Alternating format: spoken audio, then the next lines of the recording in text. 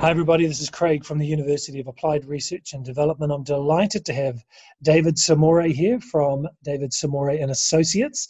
Welcome, David. Thank you very much. Happy to be here to have a nice conversation with you, Craig. I was looking at your LinkedIn profile, and you've had such a wide range of leadership experiences. I'd love to have you tell us about what you're doing now, your company and your role, and the different activities you do around leadership. Well, after putting in a full career with a large public American school system as mostly principal, of the 35 years I served there, I spent 24 years as a school head, as a principal.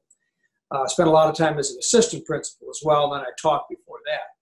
I retired about a year and a half ago. It'll be 2 years, January, and having a great deal of energy and an interest in continuing to contribute, I created my own LLC, my own company. So I could continue to provide both motivational speaking opportunities to myself and also to others who I'm training, because I did so much of that during my regular career, but also helping people in terms of climbing their direction, their trajectory to become leaders with significance. You mentioned about spending some time being an assistant principal or vice principal. How important is that number two role in developing our craft as leaders? Being, as you call it, the number two role, vice principal, assistant principal, is absolutely key. I have many, many horror stories of people that have gone from teaching in the classroom to running an entire school. And because all over the world there are different sorts of paradigms and structures for how schools run, and I could come up with many examples of that. But at the end of the day, when you run a school, especially in the 21st century, and you're the director or the head, the responsibilities and the scope of the job is so vast, is so all-encompassing, that the only true way to cut your teeth is to be a vice principal or an assistant principal. Now, even there, you'll have a sliver or a section of what it must feel like. Having felt this way myself, and anyone who's become a principal will look back and say, you know, when I was an assistant principal, I was very good at what I did, and I felt accomplished, and then I was given the job as principal, and I felt like I was starting over again. So, though it is absolutely key to be in that position, in a real way, unless the principal you're the assistant principal for gives you opportunities to explore all aspects of the principalship, which would include onboarding of candidates, talent acquisition, budgeting, curriculum, all the various things that go into keeping the building a safe place for all of the inhabitants. If you're not exposed to those things, the principalship can be a rude awakening. If we can dig a little bit deeper into that, there are some, I think across industries, there are common challenges that the number two person has. What do you think are the right sort of perspectives and mindset that a number two has to grapple with and maintain to be successful? I think the basic needs for a leader who is going to become a master leader is humility. First and foremost, you have to be willing to understand you have a lot to learn, even if you know a great deal. So the humility to be a good student and to observe, to learn, to ask questions, to stay a little longer, to probe a little deeper, to understand at different levels the complexities and the moving parts. Because one of the huge challenges of any person, and frankly in any leadership position, in any organization, private or public, because I also work with private organizations too, but the similarities are there, is that there are many moving parts. And understanding how you connect those dots is truly, in a way, the grand mystery of leadership. So I think the best way to address your question is, if you're lucky enough, blessed, call it what you will, to be in the kind of second in command position of being the leader of any organization, school, and so forth, being willing to ask questions, listen, offer honesty. And the second quality is honesty. There's no question that you have nothing to gain by pretending you think one thing when in fact you think another. Because for you to continue to move forward, That combination of the two H's, the honesty and humility, really combine for a powerful experience so that you can continue that leadership as a student, but then you know so much more. So humility and honesty. Why don't you share, I'd love to hear from you, you know, the training that you do and the leadership development that you do you have a certain methodology that you use when you do your trainings? Yes. First and foremost, I recognize the power of culture of an organization. Everyone has to remember that every organization is effectively an organism. And any organism, we learn in biology, and it's true because I've taught organizational management at the university level, graduate or undergraduate. Organisms seek homeostasis. In other words, they seek a balance. They seek a sense of calm waters. But the truth is, for us to go through a learning process, a transition process, that equilibrium is at least temporarily disturbed. So when we disturb the equilibrium, that's the learning process, it can be stressful. So the way I approach it is the culture of the organization will give you a lot of understanding of how well it will weather this equilibrium. So, for example, the culture of a school or a business needs to have at its basis a sense of trust among the stakeholders. Oftentimes, and nowadays particularly, especially in the country I live in, it's almost in vogue to distrust people, largely due to the leadership that we currently have and the political strife, and I don't want to get into that. But the truth is, until people trust one another to work and do their jobs well, not just stay in your lane, but take your job seriously, do it to the best of your ability. If you don't know, ask. That sense of trust that must be there in the culture will really help an organization thrive and survive. So I approach it from a cultural aspect, first and foremost. Secondly, and we talk about values, because this is all part of that trust, that overarching need for trust, is what I call the 3 shared values. Now, these 3 shared values that I'm going to share with you, Craig, are frankly universal. About 15 years ago, Yale University in New Haven, Connecticut, did a huge, very multi-million-dollar study on something that I had developed with my staff 7 years earlier, which was to answer this question: is there a set of universal values, shared values, that all cultures, all known cultures, small, large, technologically advanced, technologically more primitive, regardless of the country, the language they speak, is there a set of shared values? And it turns out there is. And the Yale study and my work with 27 teachers one summer, it was remarkable how it turned out to be the same, yield that there are 3 shared values. And all cultures operate healthily, whether it's a business, whether it's a school or a family, if these 3 values are in place. Number 1, respect, mutual respect. You have to respect the people who work for you. You have to respect, because if you don't respect, it's very clear. And this is true, this is transcultural. Without respect, you get no respect. So it's not like some people who think they have to be respected because they're in a position. And that's not how humans work. You respect openly, you respect everyone. The second one is responsibility. Take responsibility for your actions. Again, this is transcultural. This is international. There's no culture that doesn't have these 3 shared values. So people who blame others for things they did quickly deteriorates in an organization, quickly creates a toxicity in the organization. And the third one, which frankly, many organizations will know that they need to do the first 2, but they will often ignore this last one, which is relationships. So in a way, it's 3 R's: respect, responsibility, relationships. Relationships, how you interact with each other, and this goes back to the culture of the organization.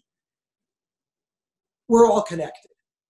Everything we do, good or bad, affects those around us. So it is that stone tossed in the water, the ripples reach distant shores. No one operates in isolation. So if you do something that's good for our organization, that benefits others, it benefits far more many people than you may know. And if you do something that's toxic or detrimental to the organization, that too has a way of hurting others. So I always begin my training, for example, I'm just working a contract with a private school that is determined to be the best private elementary school in the state of Florida. Well, that's fine. They know they've got work to do, and I'm going to help them kind of see some of the things they can do in a different way, better, I hope. But it's going to start with those three shared values. Must be exciting to work with an organization which has a big goal. Repeat the question. Must be exciting to work with an organization that has a big goal like this. Oh, yes. But understand that that is true, because that's quite a goal to have, of course. There are a lot of metrics to determine how you're doing on your way to that goal. But at the end of the day, this is the surprising thing, because in my own experience as a school leader, we were able to rise to the top of quite a number of metrics in spite of the things that people thought about what our school could do, even people within our own district. I was the principal for 18 years of a middle school, Title I, a lot of poorer children, very few white children in the school. But we outperformed so many other schools because we put these sorts of culture aspects in place, we monitored them, and we were consistent. In other words, those three shared values will lead to greatness, but even the leader of the school has to exhibit them. It can't be that, well, the children need to respect me, but I don't need to do that. No, it has to be seen everywhere. Parents come from off campus, a visitor. Craig Hansen comes from off campus. Yes, even visitors have to abide by those three shared values. And the funny thing is, Craig, when you work with a school that has lofty goals, when they understand that it's the mystery of how you get there really isn't a mystery, it's actually fairly simple. It's just very hard to do. And the reason it's hard to do is because you have to stay consistent. You have to never lose sight of your mission. And frankly, that's very, very easy to do. Most organizations fail because of that. They'll change leaders. They will have one trajectory with one mission, and then someone else who says, well, I've got to do it my way. Why? Well, that's your ego you're satisfying. You're not really helping the community. But this is something that leaders sometimes are tempted to do, is to leave their stamp. Well, that's okay. You'll leave your stamp because you're different. You can't avoid that. But you also have to remember what rocket ship, what flight pattern, what trajectory is this school on? So when someone comes in, and that's another advantage of an assistant principal, especially if you work at the organization, is you already live that culture. So you don't have to learn it from the outside. So you were leading the school for 18 years, I think you said. Do you think that there are the benefits of longevity in having the same leader for a longer period of time? I would have to say absolutely, if it's the right leader. I think the key really is determining who that leader is. And I'll give you just a real quick scenario. In fact, it was just a couple of days ago, I celebrated my 20th anniversary of taking that school over, August 16th, 2000. I remember it very well. And there had been interviews for the principalship. And at that time, they had a huge panel of people where at the table, and I interviewed, there were 15 people around the table. There were parents, school district personnel, community leaders, business leaders, teachers. They even had a student. And frankly, that's a great idea, because that way you have this variety of stakeholders. So imagine you're sitting at a table, all of these people, you really don't know anyone. And they ask you questions about how you handle things. And I remember at the end of that interview, they always ask this question, was there anything else you'd like to share? So I said, yes, I would. I said, I am going to give 100% to the children and always put them first above all others. The children will matter more than everyone. And if that's the kind of principal you want, I'm your guy. If that's not, I'm sure you have other candidates. I got up, thanked them, and I left. Now, they were looking for someone bilingual. I speak multiple languages, and they wanted someone that spoke Spanish, which I do with native fluency. They picked me. I already knew this culture because I had a house and raised our children in the same community some years before. The point was, I do believe they picked the right person for that school. So I was able to continue doing great things because I completely embraced the school and they embraced me. When that happens, yes, longevity is huge. Unfortunately, there are some people who are in charge of the structure of organizations who hire leaders. And they have, frankly, which is, and I'm not even sure in private enterprise it's a good idea. They have this notion that they have to impose leadership change. I've seen this happen.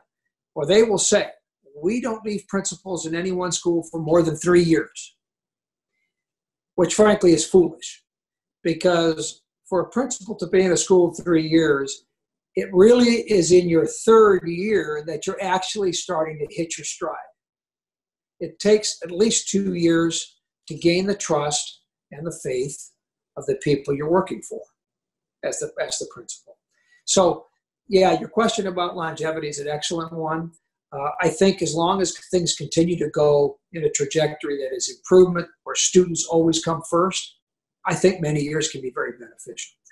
If, on the other hand, you've got someone that's really a bad fit, it's poisonous for the school. You need to change horses. Right. David, in the few moments that we have left, I'd love for you to share your ideas about how aspiring leaders can seek out certain learning experiences to prepare them for the next stage of their development.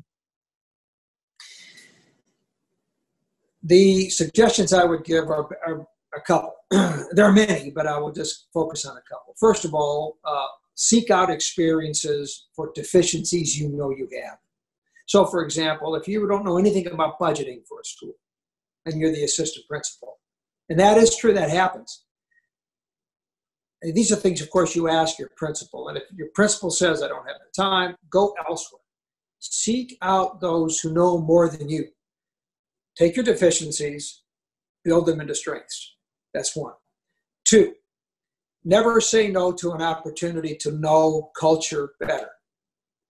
So, for example, if you may have a background in one particular culture that you're very comfortable with, but here's a school, or your school has something, or maybe an area that you're interested in where there's a totally different culture, maybe even a different language.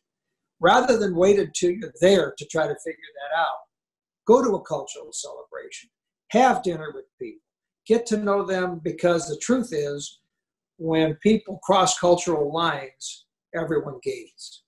And the last thing I would say, this is really important, Craig, to move forward in leadership, you really have to have at least one champion. Someone that is your biggest fan. Someone that says, I think Craig Hansen is the next great thing.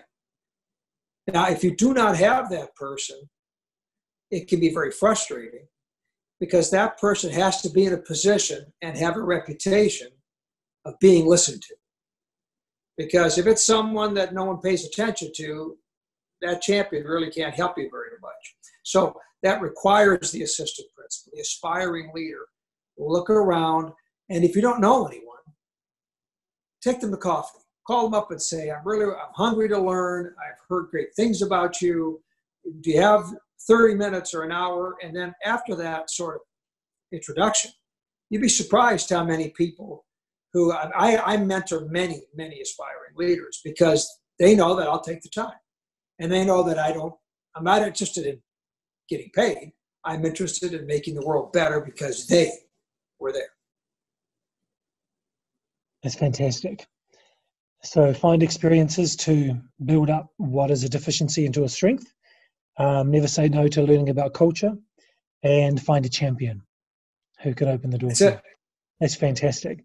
David, we're going to put with the show notes, with the description, with the video, your LinkedIn profile. What's another way for someone to reach out to you if they want to?